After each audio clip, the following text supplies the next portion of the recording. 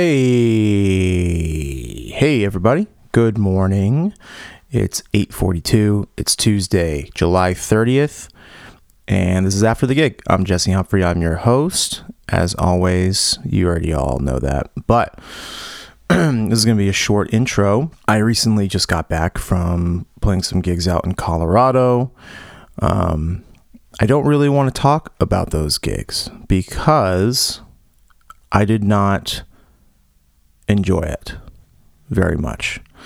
There's just sometimes when you go out and things aren't what you thought they would be. And you know, I almost hesitate. I do hesitate to talk more about it because it's private, but it's not really something I should discuss on here.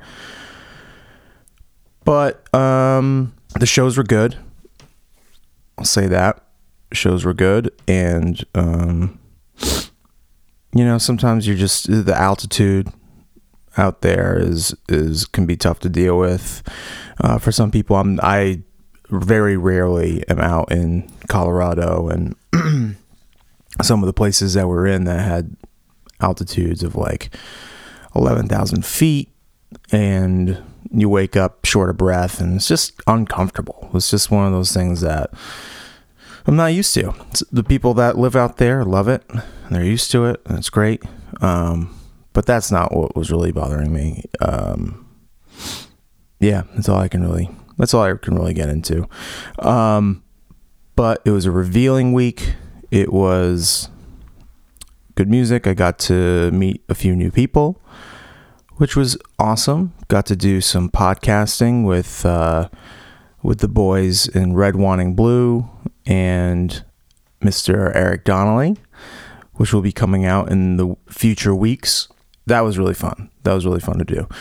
So I am going to Block Island with my beautiful wife Genevieve today. So I have to make this short. And I just got home from Colorado yesterday. I took a red-eye flight, and I'm tired and I need to get ready. I have not gotten my shit together. So today on the show, I have Mr. Seth Rosenblum. Seth Rosenblum is a guitarist in Boston. He is a blues artist. He's a singer, songwriter. But if you go on his social media, he has, I think, something like 25 or 26,000 Instagram followers, and he like puts these videos up of him just seriously thrashing on the guitar. He is unbelievable. He gigs around town. He tours around the country. He does clinic work, makes YouTube videos, like I said before, Instagram videos, and we get into a lot of stuff. First, we talk about our passion for video games, which I didn't realize we would talk about, but it was pretty great. Seth and I didn't know each other very well. We had seen each other around town while I was playing drums for Sonia Ray Taylor and her husband Ryan Taylor. And usually just was this dude that was there that sat in, and I didn't really know much about him. And then he would just come up and absolutely murder on guitar. So I'm really, really happy that Seth came on. I'm really happy for you to check out this episode. A couple things before we get started. Make sure you stick around for the music after the episode. It's going to be featuring a couple of songs off of Seth's new record. Please remember to subscribe, rate, and review the episode. Seth wants to thank a few of his companies that he endorses: LSL Instruments, Two Rock Amplification, Victory Amplification, String Driver Cabinets, D'Addario, TC Electronic, I can't talk, Thorpe FX. I think that's Thorpe. Pretty sure it's Thorpe. So those are the companies that Seth endorses, the stuff that he uses while he's playing. So yeah, moving on.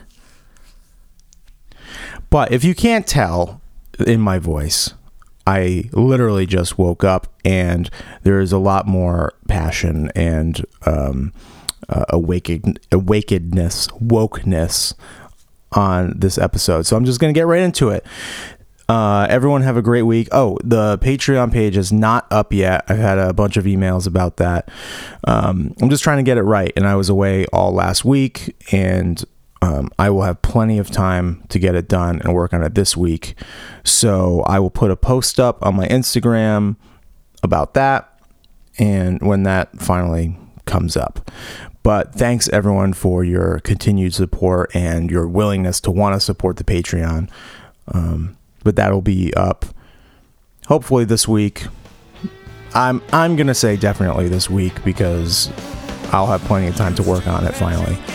So let's get into this. Without further ado, Mr. Seth Rosenblum. Don't come crawling back to me. Don't come crawling back to me. Don't come crawling back. Don't come crawling back. Don't come crawling back to me.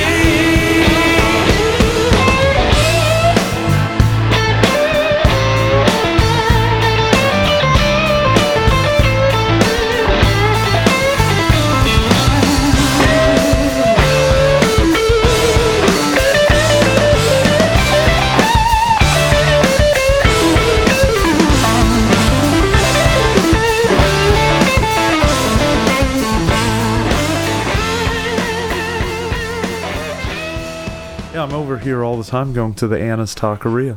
So when we moved here like 3 or 4 years ago, the Anna's wasn't there, and then we they finally opened it, and I went there like every day for 3 weeks. I've done that. I did a diet where I was pretty much just eating Anna's Taqueria, and it actually worked. It's not that bad for you.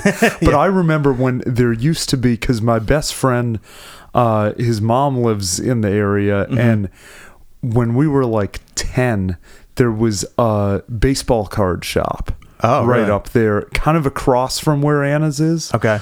That would have been dangerous for me. I used to collect cards when I was a kid. So did you ever play a game, and it was only out for like 4 years, so it's kind of age specific, of MLB Showdown? The video game? No, card game. So it was made by the same company that makes like Magic the Gathering. Okay. But it was a baseball game, I think, made from like 2000 to 2005. And no one played it. Okay. Except us. Okay. And I probably spent hundreds on cards. It was like pitchers would have a control rating. It was a 20-sided die game. Okay. Where the pitchers would have a control of like 1 through 6, and you'd roll the die and you'd add the control to the die roll. And then the hitters would have a like hitting score of anywhere from 9 to like 15. Okay. Based on how good they were. And if the pitcher's control from the ranking plus the die was higher than the hitter's thing, then the hitter would roll, and it would be the result based on what was on the pitcher's chart. Okay. Or if it was lower than the hitter's chart. So that like determines if you get a hit or single, double. It was a blast. Like, still once a year, my best friend and I pull it out and we play MLB Showdown, like the nerdiest thing ever. But yeah, I love those games, man. Like, oh, they're great. Those games, I love like Settlers of Catan. I've never played that one. Now, the one I played recently, and it's intense. Have you heard of Gloomhaven? No. So it won like, I think, best board game or card game of the year through something. It's sort of like the Dungeons and Dragons thing of like you have to have a group to play it, and it's missions, and but I've actually, one of the friends I was touring with this past week, he's a huge gamer of all kinds, like old school video games. I know that at one point he, at his local kind of gamer bar in Knoxville, he was the record holder for what's it called? Street Fighter 2.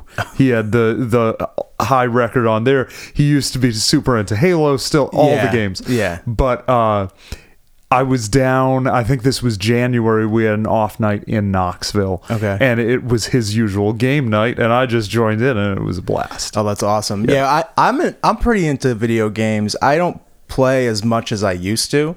Like I used to be into like, I don't know. I really love playing sports games. Like I'll get Me home too. late at night and I'll play FIFA for like hours. Mine has always been Madden. I love Madden And too. my frustration in the last few years is I'm a huge baseball fan. Yeah, same. And there's no baseball game for Xbox. And I've Yeah. played the show and it's Like I liked no the good. 2K games. Yeah. So I'll still pull out whatever the last one they made, which was I guess 15 or 16 Mm-hmm. occasionally.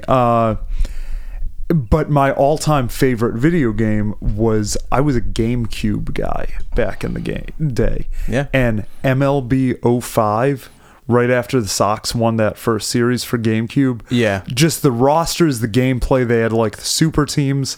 Mm-hmm. Until my GameCube broke, I was still busting that out and just playing with the old rosters. It's funny how those games can like, how they still hold up. Like They do. how good they were. Yeah. You know, the graphics aren't as good or whatever, but it's like the gameplay and everything just still holds up with those old games. And I think that was the one where they had all the old school stadiums too. Oh yeah. They had where you could unlock like the Polo Grounds and all yeah, that stuff. and Yeah. you'd play at Polo Grounds where I it's remember that. 460 in center. Yep. And then like 280 in right. Yep. So you'd draft a team that just had all lefty lefties. hitters and jack it out and yeah, like that game I remember playing for years after, and they never made one as good. But yeah, for me, like Madden's the one now. Yeah. I geek out on just playing the franchises. I'll play Madden like during football season. Do you do that? Like, or you play I year ramp round? up in football season, but I'll kind of play at any time. And like, I think I'm still on Madden 18. I never got 19. Okay. So I can't maybe remember I'll what I get have. 20 this year. But I kind of figured out with the franchises how to cheat code it a bit. Really? Yeah. So Okay. I always do a fantasy draft start, of course. All right. And, you know, unless you get one of the top 3 picks, you're not getting quarterback. You're exactly like my brother, because he will do the fantasy draft and everything. Yeah. I'll just go straight in with the regular teams. Oh, no, I'm I just fantasy drafting. Okay, And- so you get into like the nuts and bolts. Oh, totally. And it's the thing where with the fantasy draft, unless you get one of the top 3 to 5 quarterbacks. So at this point in the game I'm playing, it's Mahomes is in it, but he's not great. Okay. Like you're talking the top quarterbacks are Carson Wentz, Andrew Luck, and Russell Wilson, where they're good and they're young enough that you will actually build around them. Right. Then others are crapshoots. Like Mahomes sometimes is good. Garoppolo's sometimes good. Right. And then the Brady, Breeze are just too old to start a team because they're going to retire in a Right. couple of years. Exactly. So forget about quarterbacks. Take top end defensive talent, like corners are always hard to acquire. Mm-hmm. So get a good corner, get a really good like pass rusher. So, Yeah. you know, DeMarcus Lawrence, or, you know, you're taking Tre'Davious White or someone like that. I always play as the defensive end whenever I'm playing defense. I do too. And I try, just I try rush to the rush. passer. Oh yeah, user sack all day. Yeah. Or I'll sometimes do outside linebacker if you have a team that's a 3-4. Exactly. And you take like a 'Cause you get that Khalil corner- Mack. that corner rush. Yeah, you take like a Khalil Mack or something. But then I always do auto scout college players. So you get to the draft, and I figured out in Madden the biggest cheat code: you trade right before the draft, and teams are dumb of you can trade for the number 1, 2, 3, and 4 overall picks in the next draft. Oh, so like For like a the third AI rounder isn't smart enough. Yeah, for like a third rounder and your backup quarterback, because they just don't value draft picks that high. Okay. And you have it auto scouted, and you see that, oh, this quarterback is far and away the best, and he'll be like an 84 or 85 superstar potential, and all of a sudden, So you just trade somebody for a first round draft pick, and then yeah, and then you get whoever so you I do want. that, and I'll play it like 15 years into the franchise and just keep going. Oh my god. Oh yeah, I love just seeing amazing. how far you can take. You know, try to beat the Brady Belichick era of Super Bowls. Okay. Yeah. That's awesome. I like, I don't know, man. I will go in and I'll just play. I'll play the regular franchise, like all the regular rosters, and I'll just play as it is. I am like so. Do you have a team you usually go with? I always play as the Patriots. Okay. And then my other go-to thing is like whoever the Patriots are actually playing this week, Right. I'll go and do exhibitions and like just play against them and, you know, run all kinds of different strategies. Yeah. As if it means anything. I mean, like, I have certain favorite players in those Yeah. games.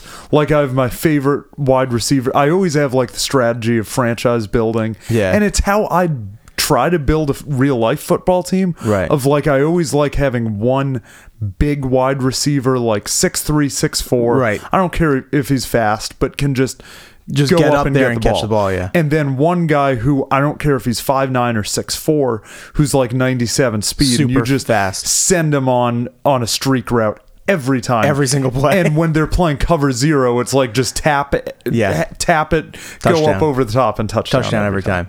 You know, Yeah. there's some things Madden doesn't quite do realistically, but Right. that's okay. Did you ever play any of the like Mario sports games for GameCube?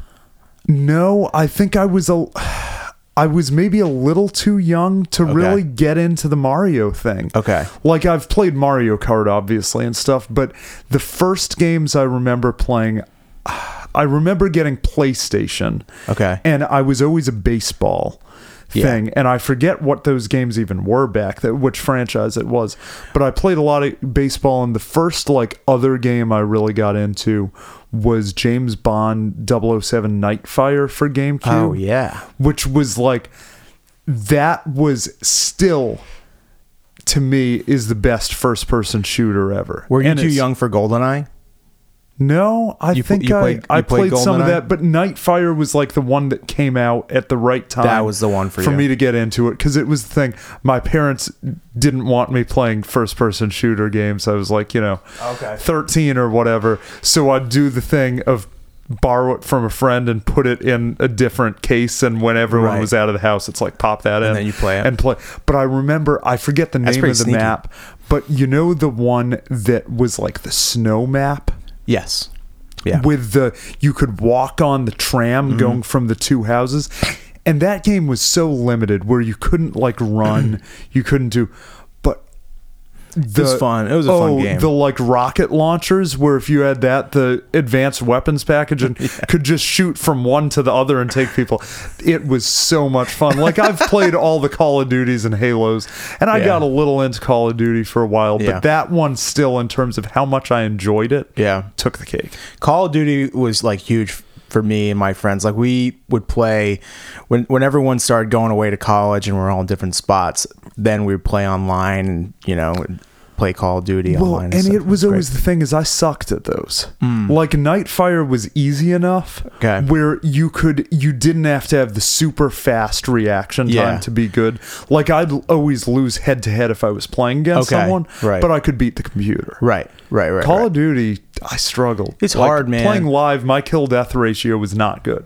Mine was always like a positive kill to death ratio, but I meant Oh, today, it was good when I now- could get it like neutral. Like, usually I Right. was the guy that everyone, like, I'd go 3 and 20. Okay. And I was just the one everyone was picking off, and like, Yeah. I could usually go like 3-1, probably something like that. that's legit. At one point, I was pretty good. But I mean, now with the kid, they have all the crazy controllers and stuff now. And the TVs, I remember a friend getting one of the TVs to play specifically like Halo and Call of Duty. Yeah. Only like an 18 or 20 incher, Okay. but zero lag, where you'd sit as close to it as you sit to a computer. Right. And yeah, I mean, some friends got into it. I was never that into it. Yeah. Because I mean, I'm about to turn 27 in exactly a week. So happy that's birthday. kind of, thank you. That's kind of my video game, Yeah. of when I was growing up and what was coming out was kind of the early 2000s, like Yeah. 2002 to 2007 was probably when I was playing the most. Pretty good time for gaming. It was a good For time, video but I gaming. kind of missed out on a lot of those classic 90s things. Yeah. Well, the nice thing, they have all the systems and stuff. If you ever want to get back into it, if you ever like want to quit guitar and get back into gaming. Oh yeah, that's a good career choice. So when do you have time? When did you have time to practice and get super good at guitar? I gotta say, like, I always played some video games, but growing up, I started playing guitar at 11, 11. And yeah, I had played violin since 3 or so. My dad was a violinist. So I had the musical background, and I saw the movie School of Rock when I was 11. It was in theaters, went to see it. And went out, saved like all Christmas money and birthday money, went and got a guitar, and my only goal was to be as good as the kid in the movie. Okay. And to play the solos, but I also had the School of Rock soundtrack. Okay. Which is pretty awesome. Yeah. Because it's got like Immigrant Song, Zeppelin. Okay. It's got, I think, Sunshine of Your Love, Cream. It's all classic It's all rock. classic rock. It's kind of the who's who, like it has...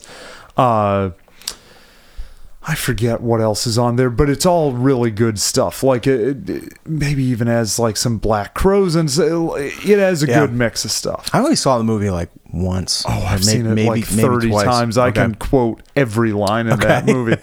So that was kind of the starting point. And I had always been an Elvis fan and kind of Beatles fan. So that was my starting point.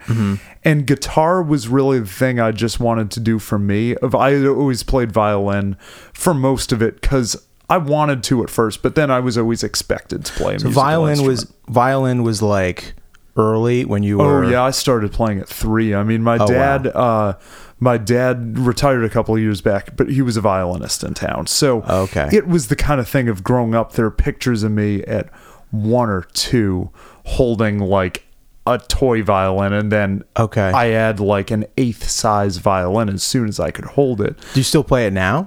No, I haven't really played it all since I was about 14. And it was the thing where by 9 or 10, I was expected to practice. I was really taking lessons. Right. And then by 10, 11, I was enjoying it a lot less, and it felt like more of a chore. So guitar was a thing that I never at first wanted to take lessons. It was like the fun thing that I just wanted to do. Right. So I started then, and kind of started with the classic rock thing, and learned a lot of Elvis tunes, which basically blues. And were you learning like just the chord structures, or were you getting in there with like the melodies and stuff at that point, or were you just trying to play like? It was a mix. Like the hardest thing for me going from violin to guitar were the chords. Okay. Because I knew what a 3-octave major and minor scale. I'd been doing that for a long time. Yeah. So I came at it from a weird angle. Yeah. Where at first it was just trying to play along to stuff by ear. And I was at the right age in terms of technology where tabs were a thing and you could find anything on Ultimate Guitar. Right. But it took a while for me to actually know the names of a lot of the chords I was playing. Okay. And that was actually the biggest challenge for me, of real chord knowledge and the names behind stuff. But kind of went through that phase, then got into the rock and metal of the Metallica, and then you went down that road. I was a huge Metallica fan. That's awesome. And I remember the first like guitar solo I learned was Nothing Else Matters. Yeah. And then it was learning Master of Puppets and all that stuff. I'd be hard pressed to find anyone that I've sat down with to talk to that isn't some kind of Metallica fan. I mean, didn't go through some kind of phase with metal and Metallica. It ruined my picking earlier on. Really? Oh yeah, because you learn that stuff and it's all down picked. Like James Hetfield is probably the best down picker. That's right, because he's like super fast. And so the stuff I was into in terms of guitar stuff at first was Metallica. Then I remember getting a G3 video of one What's of the guitar tour that Satriani's done since the 90s, where the first one I got is, I remember getting 2 DVDs. Is I had gotten sick, was like at home just out of school for a bit, and got 2 early like Christmas presents of the Metallica S&M DVD with the orchestra. Yeah. And a lot of the Metallica incredible solos you can play without like a lot of alternate picking or technique. You can use so many hammer-ons, pull-offs, and just downstrokes. And then I got really into Satriani, which is all the legato thing, and it was Joe Satriani, Steve Vai, and John Petrucci on that. Yep. And Petrucci was my favorite there. So I found out about his stuff before Dream Theater. And then what made him your favorite? Just differentiate between Satriani and... I don't know. Just kind of the songwriting of some of his solo stuff. I mean, in terms of instrumental guitar music, his solo album Suspended Animation is still one of my favorites. Okay. In terms of like the heavy solo guitar thing. So that music just hit you the most, like Yeah, hit you in and a so good got way. really into Dream Theater. Awesome. And that was really the stuff that, in terms of learning it, took my especially right-hand technique to a decent level. Because coming from violin, I never had to work that hard on left hand. Right. It was already there. It's a stringed instrument. Right. Honestly, frets make it easier. Right. But the right hand was always a challenge. So Yeah. got into that. And then, the blues thing was really from when I was getting into Dream Theater around 13. My mom was not as much a fan of hearing Dream Theater around the house all the time. Understandably, you know, I went to a show recently and I still enjoy it, but it's not quite my Yeah. cup of tea. And Were your parents bummed when you stopped playing violin and moved to the guitar and started not really, because by the in time in your rebel metal phase? well, by the time I had fully transitioned, they had seen how seriously I was taking it. Okay. And it was always just a thing of they really wanted me to take some musical instrument seriously. Right. So your dad was a violinist around town? Yeah. You're from around I'm here. from around here. My parents actually met in music school, so they Okay. were both musicians. So from Newton or Waltham. Waltham. So Okay. pretty close by. And so my parents met at music school. They were both violinists. My mom ended up getting her master's in early childhood education, taught preschool for years. My dad came to town in the late 70s and taught around for years, still teaches a bit, but was concertmaster of the Boston Ballet Orchestra. Wow. Assistant concertmaster of the Esplanade Pop, subbed with the symphony and stuff. So I was Wow. around all that stuff growing up. Would you be around these concerts all the time? And Yeah, like growing up. how often like would you? I don't even remember. Like Okay. it was just a thing where they used to have, and I think they still do them. The symphony had like the kids concerts, Yeah, the matinee, yeah. the hour-long ones. I went to tons of those Oh, growing yeah. up. I've seen the Nutcracker like 30 times. Oh, yeah. I never want to see it again. And it's just the kind of thing where I'd hear violin around the house all the time. Yeah.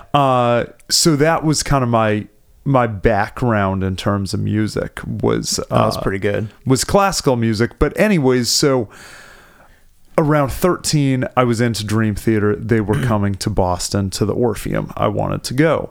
I said, hey, can I go? And my parents said, there's no way you're going alone to the Orpheum to see a metal show. Right.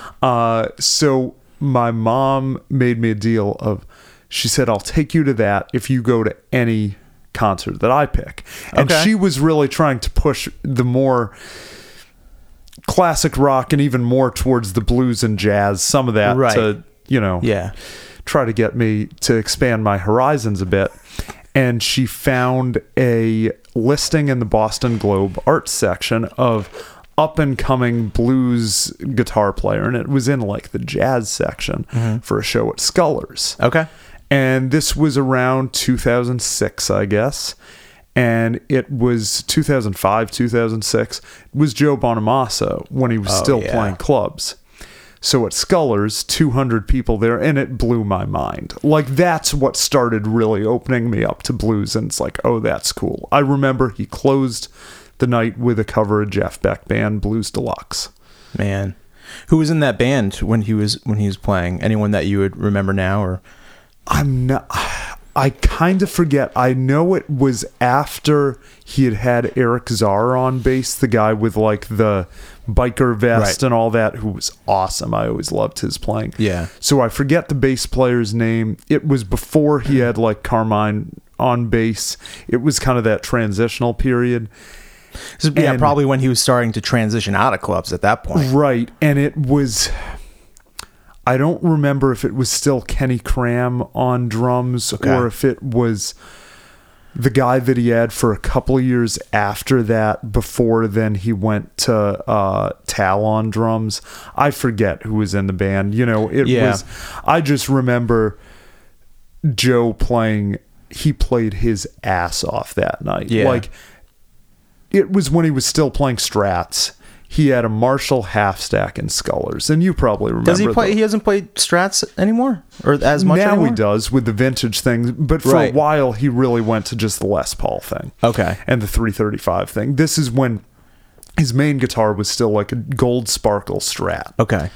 He had like a hollow telly, played the Les Paul a bit, and then in the middle of the night, the whole band went off stage and he did 20-minute acoustic thing that was absolutely insane. Man. Did a whole slide part to it. It was just so It's cool. like instrumental acoustic, just... No, it was vocal stuff, but he that's did... right, because he has a great voice, too. Woke Up Dreaming. Okay. Which he always did, and it was like a showpiece for acoustic, because the tempo is flying. Really? Oh, yeah. It's pretty quick. But that show really started me on being interested in blues. And for me, Okay. it was then tracing it back of, okay, Joe's influenced by BB and Clapton and Gary Moore and all that stuff. Check those guys out. Check out their influences. When did you start to take that, like, go down that road? Because, I mean, when I hear you play, you channel, like, whatever you want to... I guess through you know. most of my teenage years, it was still a lot of the guitar... Okay. virtuoso stuff, Okay. and any blues was more the Joe thing where it has an element of that. Yeah. I was into like Guthrie Govan a lot, and Who's that? He's one of the most terrifying guitarists. I feel on like the I should planet. know. Like Terrifying. he makes Satriani and Vai look like they have no technique. Really? To that point where he can just play anything, and not to that. How do you point, even but- get to that? Like I was into that, Eric Johnson, all those Yeah. guys. Yeah. At that point, 16, 17 was, that's when I like first met actually the guy I was on tour with this week, Andy Wood, who was Andy a huge Wood? influence. Yeah. Great, And yeah. Andy's terrifying.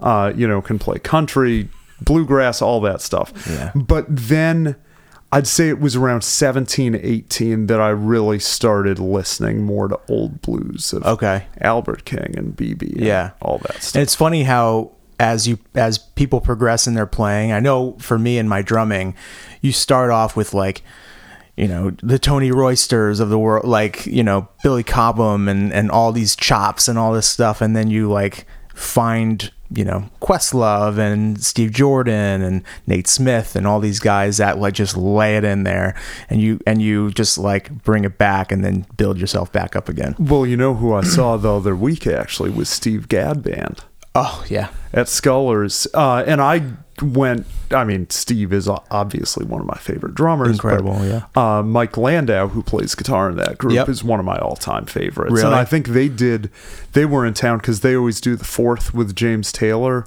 out at Tanglewood. Oh, that's Every right. year James Taylor does 3rd and 4th at Tanglewood. So they were playing like, I think they did 2 dates at the Iridium in New York and then 2 days at Scullers, and it was that whole band is James Taylor's band. So I gotta see that sometime, man. it was really cool. My parents went to go see James Taylor at Fenway. I think it was either Nice. last year or the year before that, but they said it was like unbelievable. Bonnie Raitt opened. I have never seen James Taylor Okay. since I've been able to remember it. He actually used to do a lot with the Boston Pops. So I guess I met him when I was like 3. Okay. And got to sit in on a rehearsal, and it was funny. One of my favorite songs is like a 3-year-old, and I'd go around singing it, and it's kind of disturbing now, is Steamroller. Okay. And I thought it was about construction equipment. It turns out it isn't. Nope. But that was maybe my favorite song. My mom had recorded a James Taylor concert on TV at some point in Okay. like the early 90s, and I wore that out, and I didn't even know I was watching Mike Landau play when I was probably Yeah. 2 and 3, and Yeah. he's still one of my favorite In your players. subconscious, he always stayed back there. Something like that. Yeah, then I by chance was at a kind of convention that he was playing around 2008, 2009, and it's happened twice to me where I've ended up at a show where I didn't really know the guys playing at all, and as soon as he got on stage and I heard him play 3 notes, it was just, oh, that's one of my favorite players now. Yeah. Landau, where it was just moving, breathtaking, whatever, the amount of touch and the amount of tone and everything. And then I was playing on the same show in 2014 as Eric Gales, and I had never heard somehow had never just explored his playing. Yeah. And it was a thing where, sometimes for a festival thing, you have an incredibly early sound check. Yeah. And you're never happy about it. No. This got like it's so vastly different from when you're and a million bands roll through the same stage before you even touch your stuff again. Oh, it was bus call for this thing at 8 a.m. Yeah, brutal. Not fun. And it had been up hanging out, so had gone to sleep at 3 or something. So was not happy about it. But get over, hadn't even had a chance to get a coffee yet. And it was at the Durham Convention Center in Durham, North Carolina.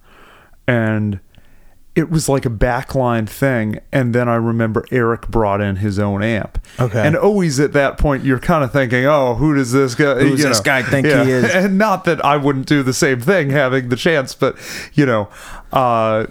Eric walks in, gets up on stage, doesn't even have the band up there at that point, plays 2 notes, and... he's one of my favorite guys and favorite players on the planet. Right. I had never heard anyone sound like that. Like just the way that he makes a note sound. He's special. Like, is that all? Do you think that's all just like in the fingers or through the setup? Like, what do you think causes? I am so interested and intrigued by how guitar players get their tone and their specific sound. Like the guitar player in my band, his name's Carter. He works. I mean, his pedal board is ridiculous, but just in his fingers and the way he plays and how he gets the harmonics out, it blows my mind. And then guys like Joe Bonamassa, who and this is just through what I've seen on his Instagram, he has all like the vintage amps and stuff, but it seems like he's just plugging straight in and getting this like crazy loud tone that seems so like organic sounding. Does that sound familiar? Like, does that sound right? I don't know, man. Like what is it? Like what makes these guys different?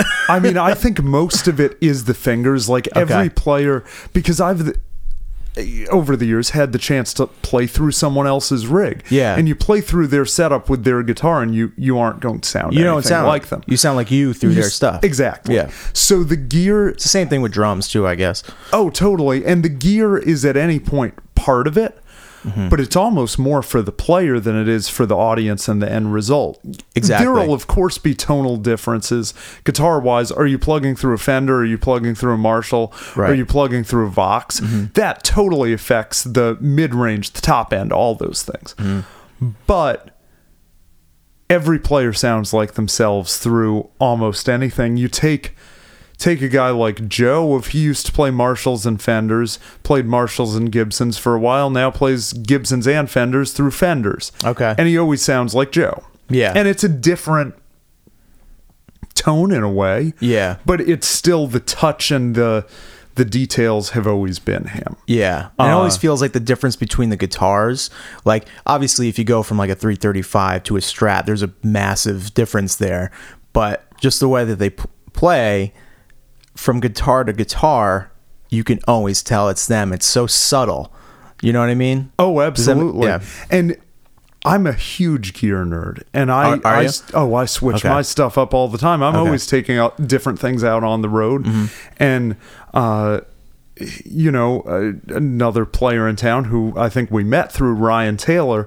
We're always hanging out and comparing gear and stuff. Speaking of great players, Ryan is one of, if not my favorite player in Boston. You know what's so interesting about Ryan is that it feels like whenever we play a gig together, he doesn't want to play the guitar. He just wants to play bass or drums or do something else.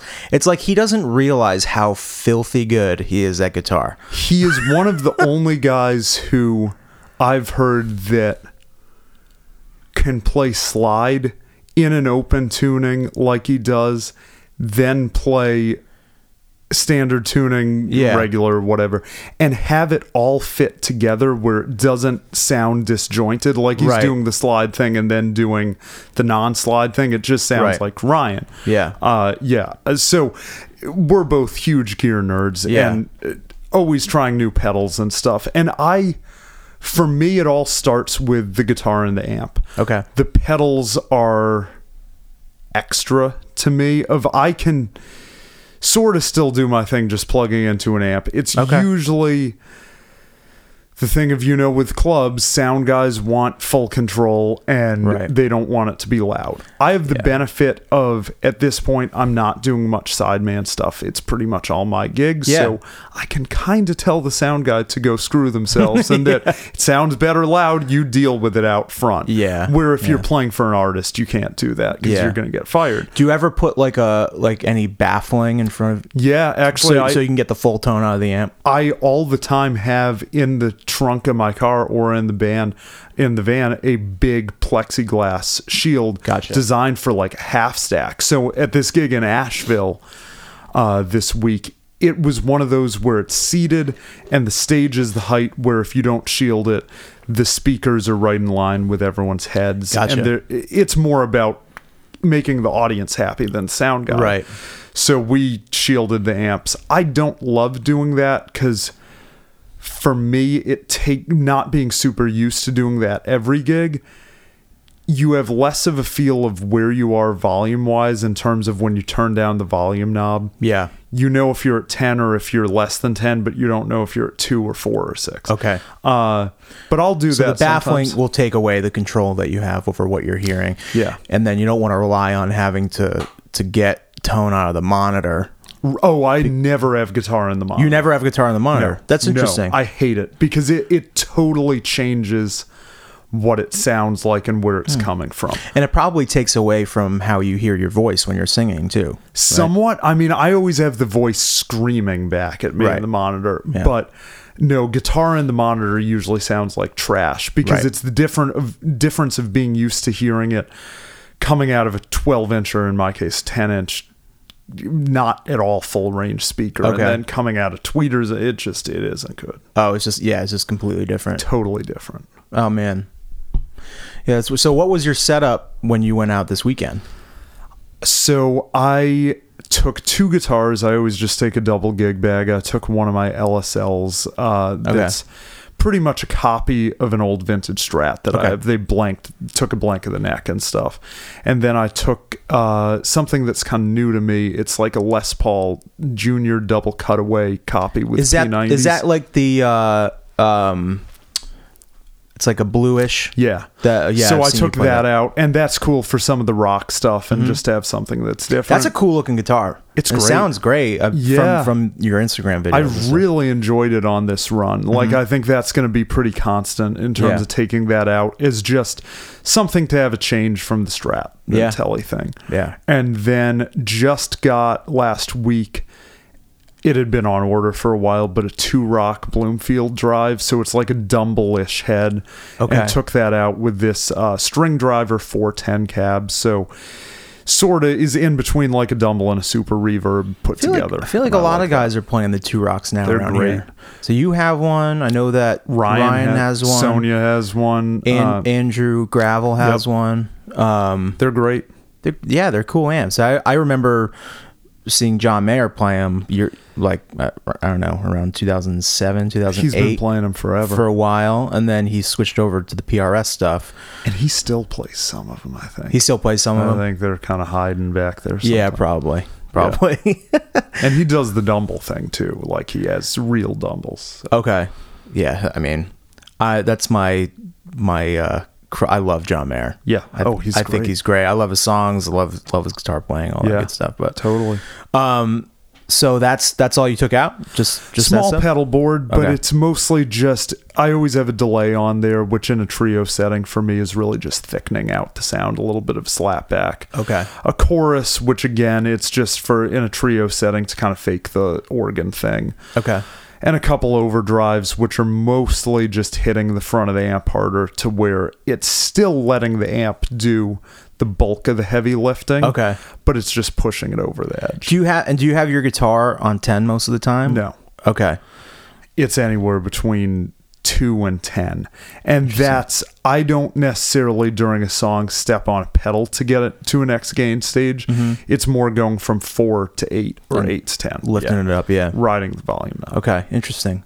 Yeah, I always that was always like a point of contention when I was coming up, like guitar players that weren't all that great in high school and stuff. They're like, oh, I always have the volume on 10. It was all these like rules that you had to follow, and Oh yeah, I never you knew can much do about so it. much with just the volume knob and working that. I mean, it's there. Yeah, Might as well use it. exactly. So what's your set like? What do you play when you go out? Like what is are you playing covers? Are you playing originals? Like how do you build your set? Pretty much all originals at this point. Okay. And any of the covers I'm doing are things I've done on records. Okay. So this set, I was out with my friend Andy Wood, and in Asheville and Charlotte, it was a double bill show, and then we do a jam at the end of like 3 or 4 tunes. In Raleigh, there was also an opening band. So doing a blues set for a 45-minute set, it's like 6 tunes. It's not a long set in terms of songs, because I like to solo and throw one slow blues in there, and that's 12 minutes. So I did all 6 of the tunes in the set were, except for 1, so 5 of the tunes out of the 6 were off my new album that came out in January. And then I did one old blues cover that was on an EP I did last year. Awesome. Yeah, that's great. Are you pretty like traditional about how your set list is, or like traditional blues, or do you is it No, like, I mean, is there a structure? You said you solo like a lot. So I mean, a third of the new album was actually co-written with Sonia. Okay. Oh, really? I didn't know that. Yeah. That's awesome. Yeah. The album wouldn't have happened without her. Oh man, that's so cool. I started off with kind of a traditional shuffle usually, and then do a couple of the more rockin' tunes. Gotcha. Then slow it down, and then end with kind of a funky one. So I try to have a good flow to the set. Nice little arc to the set. And there are certain songs that stay pretty structured. The rock ones are what they are. And then the blues ones I'll stretch for as long as I feel that night. So again, I play slow blues. It's going to be 10 minutes minimum. Because it's guitar players and blues fans coming out to the show. That's true. They want to hear that building. That's true. It's all about that for me. And I'm a guitar player first and a singer second, without a doubt. Yeah. And that's what I want. So we actually each did like 6 song sets, and then jam of like 3 to 4 tunes. And that's pretty badass. It was actually the most fun of this run was we started getting requests in Raleigh. And I don't know if you're familiar with Andy Wood's playing at all. Not really. So his background is actually in bluegrass mandolin. He played growing up, grew up in kind of western part It's all of that North like Carolina. really fast picking. Oh yeah. Yeah. And then he started That stuff's playing cool as electric fuck, guitar when he was like 18. So pretty late. Okay. He, in his 20s, he won one of those Guitar Center Guitarmageddon competitions. One of the first ones they had, he won the whole thing. Jesus. And he entered as like a joke when he was like 22. Yeah. And Like, I'll just do this, see what happens. right, he's that kind of guy. He's just freakish in terms of technique and everything. And one of the most musical players, especially for a guy with that level of chops. Have you ever done any of those? Yeah, I made it to like a regional and stuff of the King of the Blues, but it was always like they were looking for a traditional blues For player. something very specific. And I was not that at that point, much further than I am now. Yeah. Anyways, in his 20s, he played in like a hard rock band that he had. And did that for a while, then started doing a lot of the sideman stuff. So one of the first gigs he did, he played for Sebastian Bach for a little bit.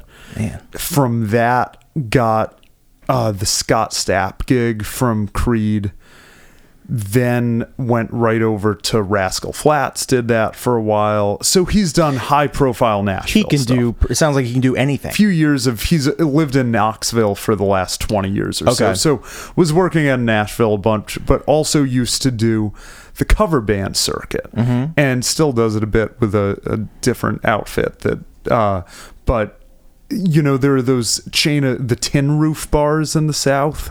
Yeah. He used to do that circuit with multiple bands.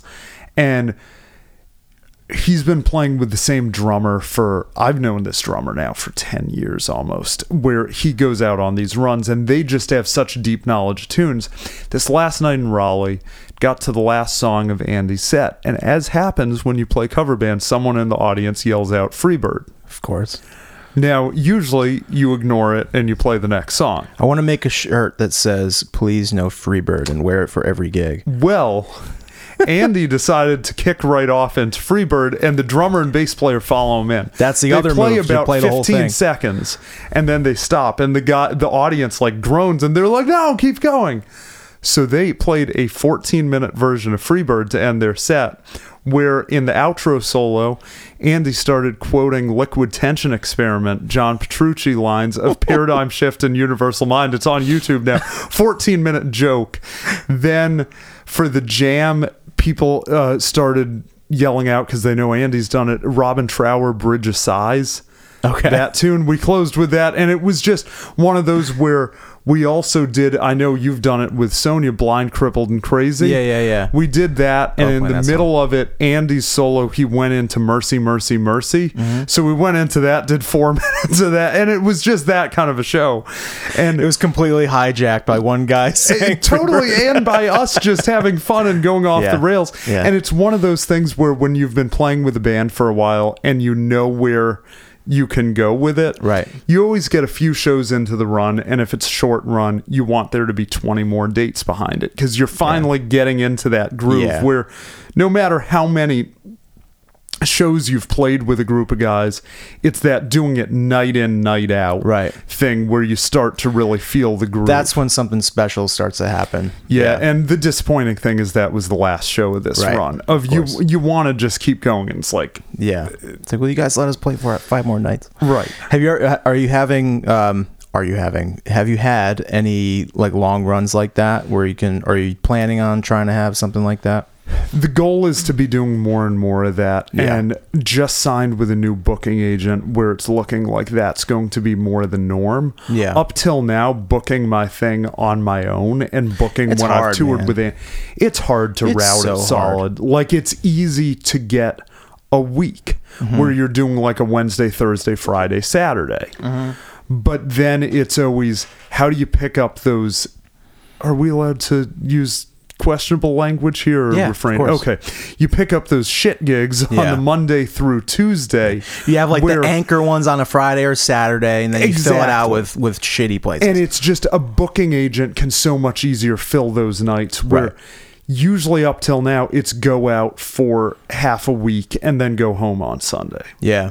Which kind of sucks, because it's like you lose the momentum from it. Yeah. So now that's kind of the Nashville thing. Like, they go out, they either leave on a Thursday, take the bus out, go Thursday through Saturday, and then the whole crew and everybody comes home Sunday. You do it all again the next week. So they tour like year around so they can get back to their families during the beginning of the week and stuff. And the difference with Nashville, though, is you're so centralized. Like, all of these guys I was out with are in Knoxville. So again, pretty centralized. They yesterday had a 5-hour drive home. I had what ended up being a 13.5-hour drive home. Takes a lot out of you. I love Boston, but that is the downside of being in a corner of the country compared to more towards the middle. Right.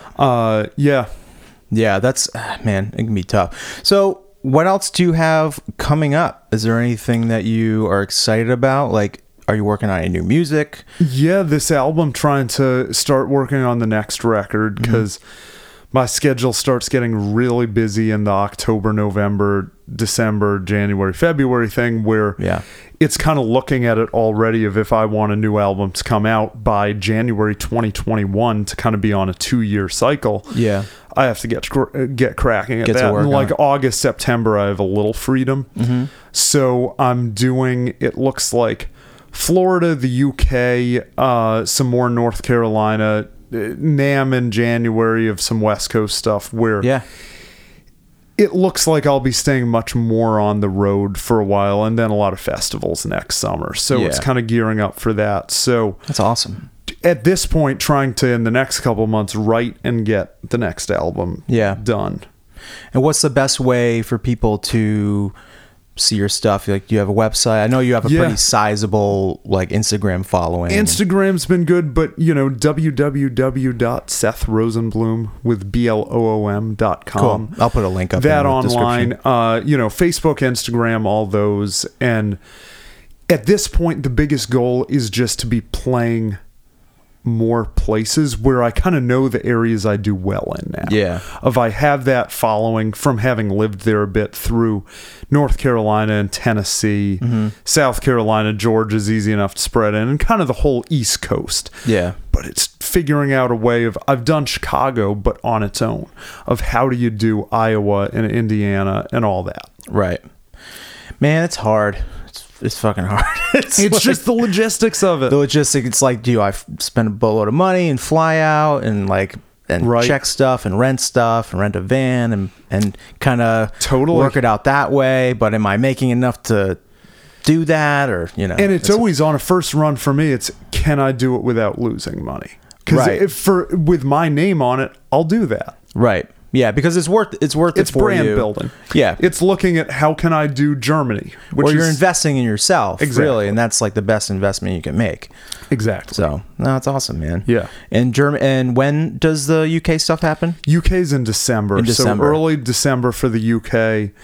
It looks like, just some New England stuff between now and kind of November.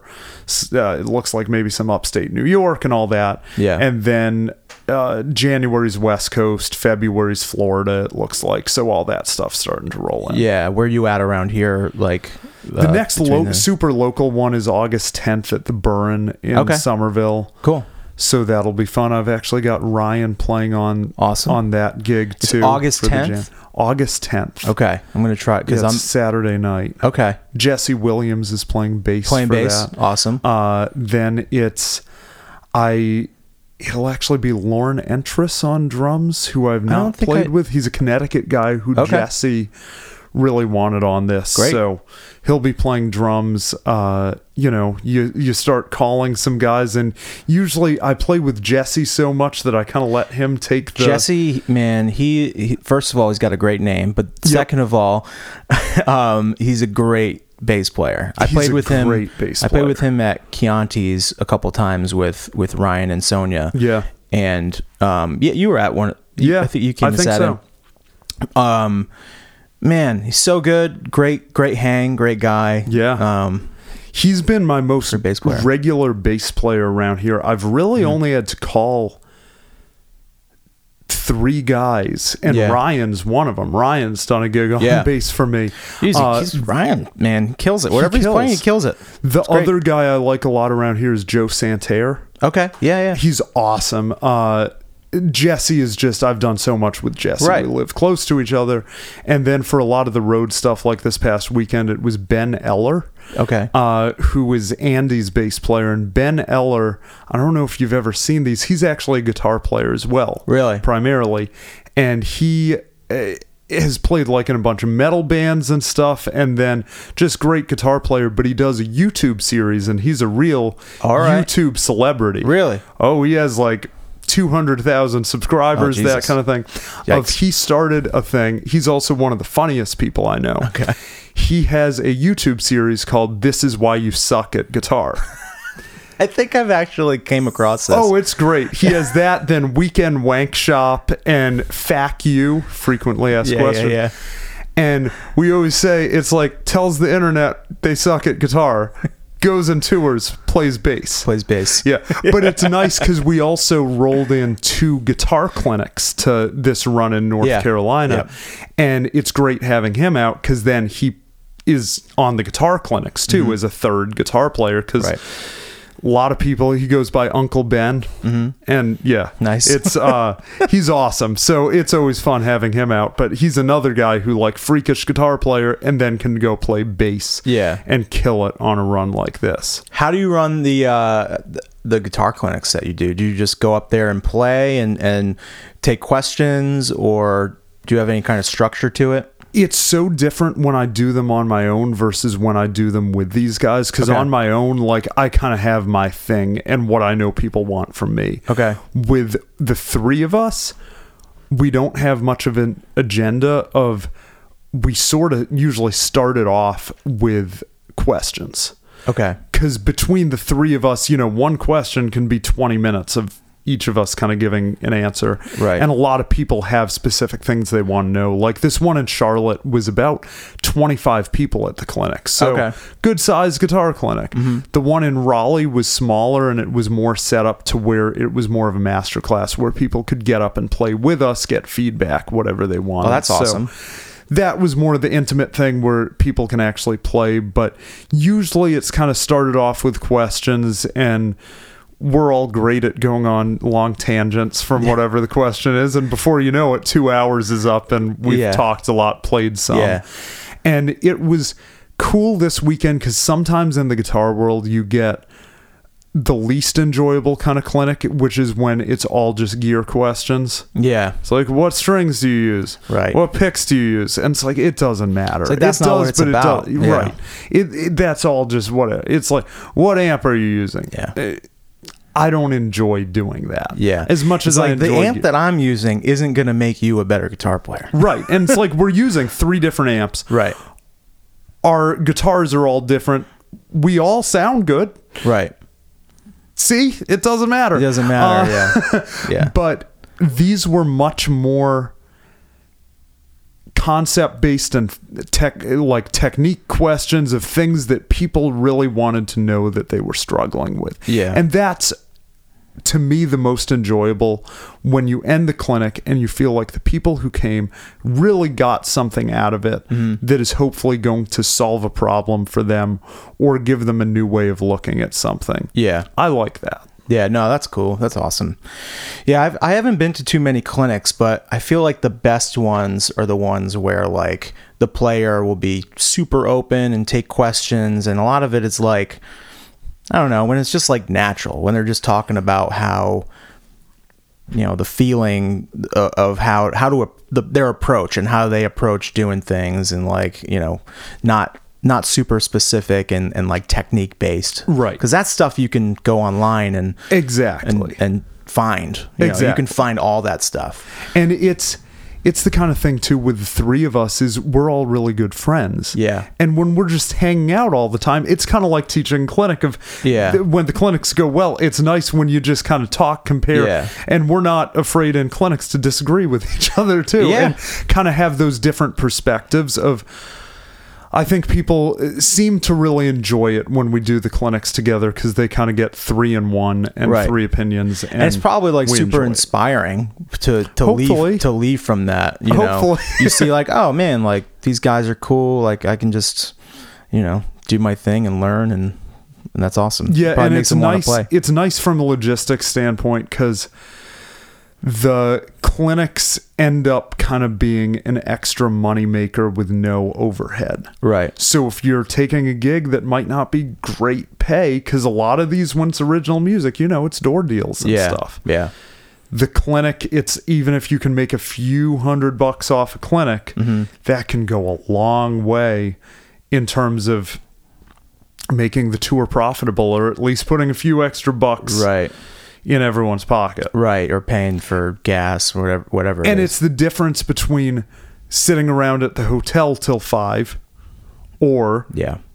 working for a couple extra Yeah, hours. dude. And it's not like it's hard work on it. We have Days fun with it. off. Days off are Yeah. the worst thing possible on Now, we on actually had a tour. really nice day off. Yeah. And so we played Wednesday in Asheville. And these guys are from Knoxville. They have some friends in Asheville. So Ben and Andy Campbell, the drummer, they stayed with a friend out in Asheville. Mm-hmm. And then Andy Wood and I, actually, his dad lives in Marion, North Carolina, Okay. which is 40 minutes east of Asheville. That's Right. where Andy grew up. We went and just stayed at his dad's. So we got 2 nights of none of us. We didn't have to pay for hotels Nice. Oh, for yeah. the off night. That's pretty sweet. And I had never gotten to really explore Asheville. Okay. Which, have you been out there? Well, I haven't done a whole lot of exploring. When we played there, it You've was just kind of been in and out. at the venue and kind of gone. But like my our sound guy and tour manager lives in Asheville now. Oh, okay. I actually wish that he wasn't around. He was out with us for that week. But next time you go down there, I'll have to let him know, because I think he'd really dig your playing. Yeah, so it was the kind of thing where we had a basically free, no hotels to pay for, off day in Asheville, because I had always just driven through and in and out. Oh yeah. And the breweries there, like for anyone That's that what I likes hear. beer, especially really good craft sours, ridiculous. Do you like sour beers? I do. Oh man. There was a place can't we get went down to, a with the place, sours. Burial Brewing, which I had one of the best sours I've ever had. It was also like 11%. So Really? drink one beer and it gets you messed up a little. And then there's a really well-known place there, the Funkatorium, Okay. which is all like sours. They have Okay. other stuff too, but it's all sours, farmhouse ales.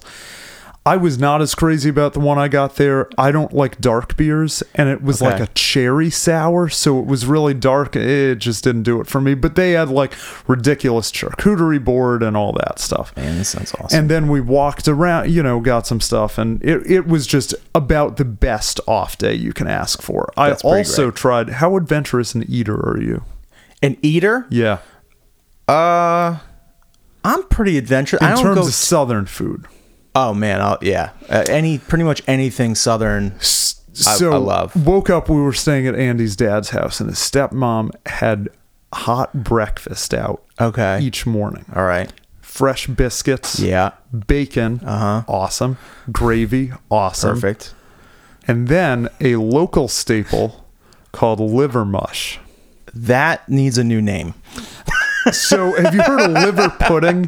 Yeah, it's I've heard of kinda liver like pudding. scrapple and every. So liver mush is specific to like Western North Carolina, I guess, and especially like Marion. And I guess it's always been one of Andy's favorite. First morning I look at it, it's like, I can't do it. I can't do that because I'm usually not a big liver one. Second morning, I'm like, I have to. You have to try Have to try it. It was amazing. Really? It was delicious. It was like salty sausage. Okay. Well, I mean, that sounds Like fried sausage, like kind of like scrapple or any of what's those like things. the texture like? Is it Like a sausage patty. Because it has Oh. cornmeal in it and stuff. It looks like a All right. fried sausage patty. so it's not like a wet mushy thing? No. It looks Okay. like I think it comes in a block and you like cut Gotcha. off the pieces. Gotcha. But it's kind of like scrapple or any of those, pork byproduct with some cornmeal things. It's kind of how they call black and white pudding, like Yeah. pudding, but it's not. It's like Like- a sausage kind of thing. I liked it better than bacon. What? It was really Blasphemy. good. No, it was just really good. So got man. some of that, and yeah, we had a good time. Like in Raleigh, I lived in the Raleigh area for Really? for a couple of years. So we went back to a great sushi place. So had some good. When did eats. you live down there? About 2016 and most 2017. Okay. Did you just move there? Was it for school or anything like? So I had spent actually a lot of time down there from like 2009 or so. Started going to some guitar clinics and master classes there through there. Started working down there, doing some teaching, master classes, performances in the area. Really liked the area. Was at a very different spot in my life where I was in 2016. I was pretty much all teaching, and Okay. I was actually engaged and doing that whole thing and kind Whoa. of settling down and all that. So made the move to North Carolina, then realized that didn't want to be engaged anymore. And also That's such a pivotal time, man. Like it is, and 25 to 27. I was like 23, 24 doing that. Yeah. Okay. And I was down there teaching in a music school, doing the, 30 students a week thing. Mm-hmm. Doing some freelance work, but where the music school was really locking out my schedule where I couldn't tour. Yeah. I got to like 24 and it's like, I want to tour before I don't want to like put myself through that. Yeah. And it was also like the thing of the relationship was coming to an end. Yeah. Yeah. Which Kind of went through a very similar thing. yeah, and I mean looking back, it's been all good since then. Yeah, but totally. That's when a large part of it was just you get into that kind of thing, and I was kind of settling down at that point, and then I realized that's not what I wanted at all. Yeah, you kind of freaked yourself out. You're like, I don't want to do this. Yeah. Yeah. And so moved back up here and started really hitting it hard, Yeah. doing albums, touring. But yeah, I have a pretty good following in that area and know that area really well. So it's always kind of like a second homecoming show where I have tons Yep. of friends down there. Man, people love music down there. Oh, Like, yeah. Whenever we're in, Virginia, the Northern Virginia, Washington, whatever. Yep.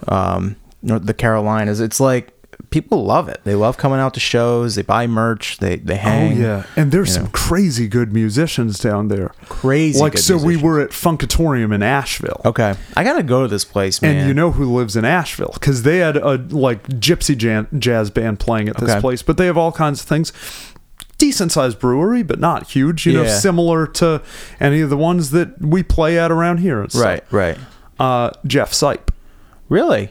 He's an Asheville guy, and I went to the bathroom, and over the urinal is hanging whatever band featuring Jeff Sipe on like the day we were playing Charlotte, and it's like, oh shit, I'd love to see that because Oh, man. he's one of my favorite drummers. Yeah. Oh, dude, he's fantastic. I had no idea he lived down there.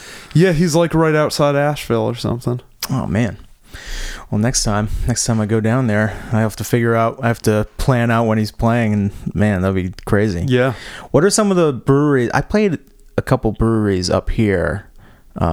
What's the one in? I think it's in Malden, or I don't know. Somerville line. So I've played Newburyport Brewing Okay. up in Newburyport. I've been to some of the others. One in Everett. Everett. I forget which one that is. I've been to the one out in Hudson, Medusa. Oh, They have okay. live music. Yeah. Everett. few. I think they have like Night Shift out in Everett. Yeah, that's the one I've been to. Okay, Night Shift, yeah. They're fun to play. They're Yeah. always like cool people. It's always a cool vibe. I played the one in, it's like Somerville or something. I can't remember what the name of it was, but it was like super open and cool. I played Always there with the get Gravel some Project. Good beer. Yeah. Have great beer, and it's Yeah. usually free. Yeah. Which is Oh, I awesome. remember Newburyport left with like a case of beer from Really? there. I've Yeah. only been up to Newburyport one time. It was nice. It's a nice spot. It's pretty sweet. But dude, anything else that you want to hit that we might have missed, or I don't know. Or, I feel I'm like- just having fun hanging out and talking. I feel and, like we hit yeah. a lot of we hit video games, Hit video games, guitar. hit touring, dude. all man. the gear, all the stuff. It's funny that you mentioned the that like pivotal moment in your life at around like 23 when you're engaged and stuff. Yeah. I was talking to Dave Fox, and he had a very similar situation when he was like 22, 23, Yeah. and It's a life changer. For anyone listening Yeah. now, I am single currently. I'll oh, add that. Yeah. all right. Yeah. He's looking good too, ladies. So like Dave, when he was around that age, he said it perfect. He's like, it's when you're so young, but you're starting to feel older.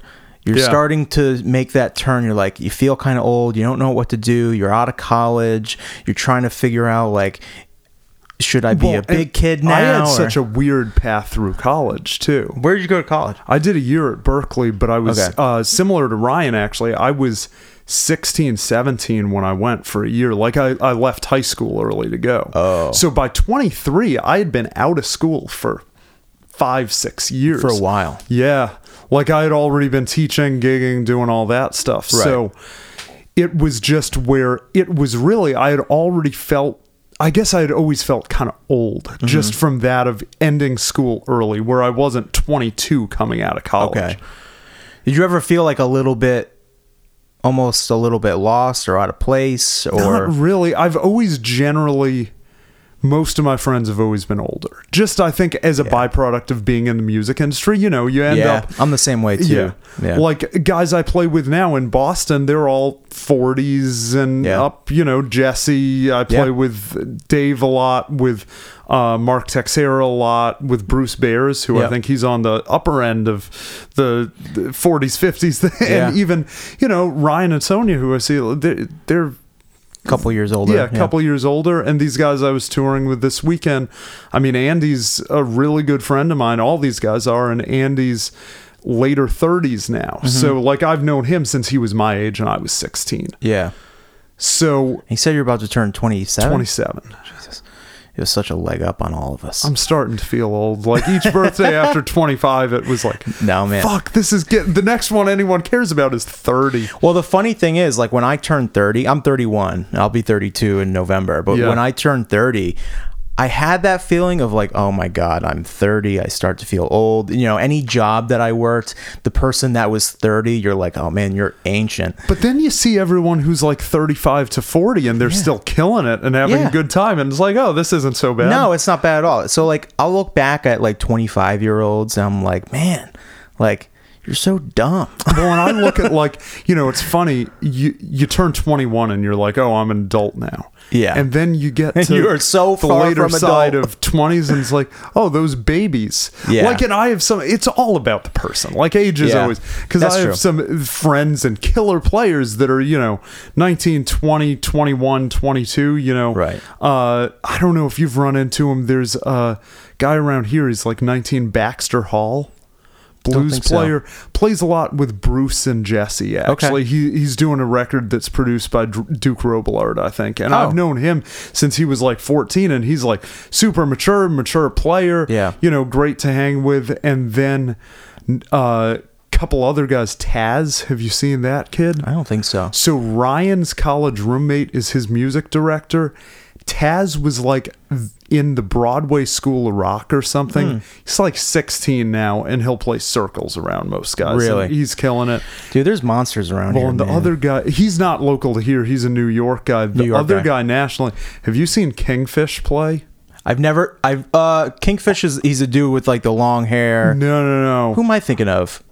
I don't know who I'm thinking of. I'm not sure. But anyway. Kingfish like went viral, was on like Steve Harvey and Ellen and everything. Okay. From Sounds so Mississippi. familiar. And he's like blowing up like huge. now. Really? He's 20. And he's one of the best blues players on the planet already. I saw- it's always scary, you know, getting to 27 and then you start seeing those kids at, you know, not that he's a kid anymore, but at, you know, 19, 20, 21 who are like really doing it and killing it. And it's like, it's inspiring too. It's awesome. It's crazy. Part of me is like, oh, I hate these people. And then the other part of me is like, no, just be happy that they're doing it. The guys that you got to be really like focused on are the ones that are, you know, your age, younger, that are like just constantly work. They treat music like a job. They wake up at 7, they start writing. Yep. They, you know, my buddy Steve Aiello, who I grew up with in Rhode Island, who plays bass for 30 Seconds to Mars. Yeah. That's the way he always treated music. He got up every single morning at 7, had his cup of coffee, and started writing. He was already like 5 songs deep by the time we woke up. I am such a bad writer in that sense of my writing's always when I'm inspired, but it doesn't have to be writing. It's true that it's like you have to at a certain point treat it like a business where it's you got to respond to your emails, you got to make all the calls that need to be made, and you know you have to somewhat understand how to treat money and stuff with gigs and everything, or there's someone else who is. Right. You have to try to stay on top of it and do everything you got to do. And, you know, it's also figuring out how to diversify a bit where it's not just gigging, but it's, I still do some teaching where now it's mostly Skype lessons, one-offs and stuff. It's a lot of where I'll go into a studio and record a day's worth of content for a magazine or a website or something like that. Just because that makes touring easier. Yeah. I do the masterclass thing, you know, I do some stuff with various companies in terms of demos and stuff like that. And it's trying to just make sure that there's always something going on. Yeah. And it's great. I really like what you do on your Instagram. Thank you. I mean, that's really been a thing of, I honestly don't enjoy social media all that much. I would much rather go back to having a flip phone. I really enjoyed those. Did you ever have one of the Razors? Yeah. Oh yeah. Yeah, those Who were awesome. didn't have a Razr? I still think that is the most badass phone that's ever been made. Yeah. I remember being like 15. All I wanted was that Motorola phone. Razr, man. It was great. was the Although best. in practice, the like front screen bled or something. They were not the most when it was trustworthy. closed on the front. Yeah. Oh yeah. That yeah. screen like had the best phone I ever had was my favorite TV show ever. It's 24. Okay. Yeah. 24 is great. I have a man crush on Kiefer Sutherland. What do you think about Designated Survivor? I'm a huge fan of that too. Like, My wife hates that show. I love it. I just finished watch the one it on too. Netflix. It's so Although, ridiculous. It's still, I always thought they should have woven it in with 24, where you get him back from Russia. Jack Bauer's a low-level cabinet member and becomes Right. president. And then when someone needs to be killed, you send the president send out the to do it. Yeah, that would have been I even think better. you got yourself a pretty good I pilot. am a huge Kiefer fan. awesome. And one of the first cell phones I had, I only got because it was the one. It was like the reason why these companies pay so much for product placement. Yeah. It was like a Nokia that Jack Bauer used. Of That course. was the best one ever. Right. It was like a thicker one, black and kind of silver. Not only because it was a good phone, but because you felt like Jack Bauer when you used it. I still have the CTU ringtone on my phone. I mean, that's how much of a 24 fan I am. That's awesome. Yeah, but sometimes I wish I could go back to that. But the Instagram thing, the social media thing is all worth it because every show, if I'm playing a new city now, I've at least one or two people come up that say, hey, I've been following you on Instagram. I saw you were playing here. And Right. if it's getting people out to the shows and listening to my music, then it's worth it. Yeah, that's great. How long did it take you to build up that following? I don't know. Like I'd say 2 years ago when I really started doing me in this kind of context, Yeah. I had maybe 3,000 followers, and I think I'm at like 28,000 That's crazy. or so. So it's That's a lot. exploded pretty well. And I'd say last year at this time I had maybe 10K or Yeah. 12. So So every year it exponentially has, it's going has raised- quick now. raised Like up, yeah. I have friends who a year ago they had 20 and they're at 40. So it Yeah. starts really growing. Yeah. And you know, it's effective, and as long as it's effective, like I pick and choose what I do. I'm on there, I do Facebook, I don't have Twitter. Yeah.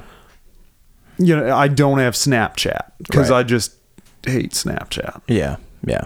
And you can do all that stuff. Like, yeah, you stick to what is still fun for you and that you enjoy doing. Right. And And like then you some build of on them it. I just don't see the point of. Like Twitter just seems people screaming at each other. That's completely what it is. And then Terrible. Snapchat seems like a way to send dirty pictures to someone you're thinking of To some dating. random person. Right. And then have them self-delete. And neither of those things am I all that interested in Yeah. doing. So It's so yeah. ridiculous. My niece has Snapchat and Instagram and stuff, and all it is just like pouty lip, kissy faces with dog ears. Maybe that's all my it is. problem that I don't post any of those. Maybe I should do more What you of should those. do is you should do guitar videos of you with the the ears and stuff, the filters. Get really into the filter game while playing guitar. Well, I That mean, could be your thing. Instagram is all about like the visual you give it. Like Yeah. that's what I've found. Like live stuff doesn't play well there. Live videos, Yeah. unless it's super pro shot, great lighting. Yeah. But if you can do some kind of gimmick or whatever, it can go crazy. Like Yeah. the buddy I was on tour with, Andy Wood, he's a huge all kind of superhero fan too. Like Okay. his studio, he has a full size Darth Vader. That's fucking awesome. He has a full size Thor hammer. oh my god. And he has a working Iron Man helmet. Dude. And when Avengers Endgame came out, he posted a video of him playing the Iron Man theme with the Iron Man the helmet on. helmet on. Oh. And it got like 200,000 views Oh, of on course it Instagram. did. Like it went crazy. And it's not the craziest playing or anything, No. but it's Iron Man helmet. But it's awesome. Gonna go viral. Yeah, it's awesome. It's topical. It's Yeah. pretty great. Yeah. I need Oh, to it's do awesome. some more. I want to. I experimented with some videos, drum videos, but I want to get my sound. I had some mics set up in here before. I got the tripod, so I'm going to see if I can get some stuff. It sounds pretty good in here, for a small room. And but- honestly, the sound, like, all of my videos are just my phone camera. Yeah, and they sound great. Yeah, it's like totally fine. The only secret is I do play at Annoy the Neighborhood volume of, you know, that helps. If you play a little loud, the phone camera picks it up fine, but Right. you know, it's not trying to make it sound super edited or anything like that. I think Right. some of the appeal of the Instagram thing is seeing a little behind the scenes and a little more Yep. organic than you're getting Yeah. with even like YouTube or any of those. Yeah. When did you start like really getting in there with practice? Like when did you see an exponential like I am really good at this? I mean, I played a shit ton when I was like 13, 14, 15. Okay. I was just playing all the time. I was into baseball and guitar. That was it. yeah. And especially by the time I hit high school, I was never all that into school. Like I was always a good student, but I always like did the bare minimum. Yeah. And then I was just at home practicing. So Like funny. I remember sitting there just playing for hours, and not because I always call bullshit on the people who were like, oh yeah, when I was a kid I practiced 10 hours a day Yeah. and I used this practice routine. It's like, that sounds fucking horrible. Yeah. And also, no you didn't. Yeah. You played 12 hours a day? So you went to school, you slept, you ate, you had time to use the bathroom and play 12 hours? I think your day has a few more hours than mine did. But, you know, I would totally play 6 or 8 hours of just having the guitar in my hand some days. Yeah. Other days, Watching TV, like, fiddling around. all the time. Other days, I'd play an hour. Of it was never a super strict thing. Right. It was just I loved playing. Yeah. So I played. Yeah. And that's it. Please remember to subscribe, rate, and review the episode. I'm going to Block Island. I'll see you next week. Bye. Somebody told me long time ago, never take for granted what you've always known.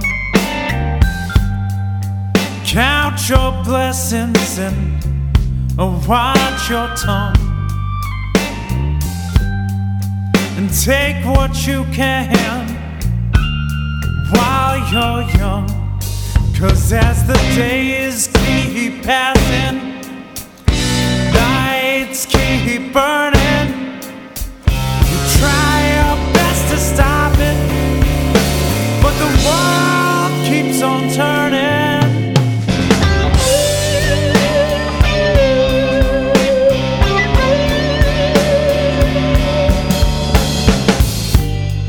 Somebody told me when I was 12 years old, stay true to yourself, don't buy that fool's gold. Keep your head up, keep your feet on the ground. Do what you want before a time runs out.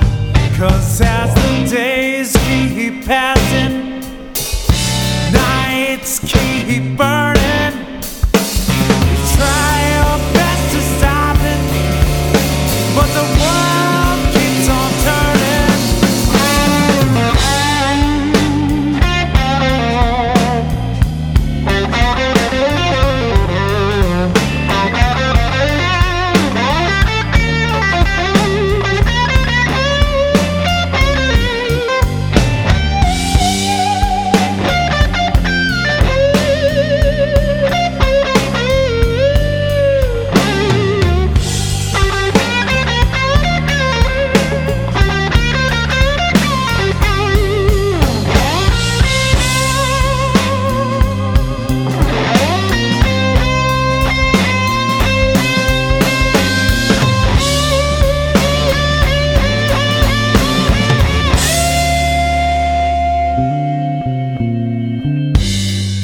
Somebody told me when I was 21, you can't go back and change the things that you've done. So I keep on moving straight ahead, 'cause time keeps ticking. I ain't slowing down yet, 'cause as the days keep passing,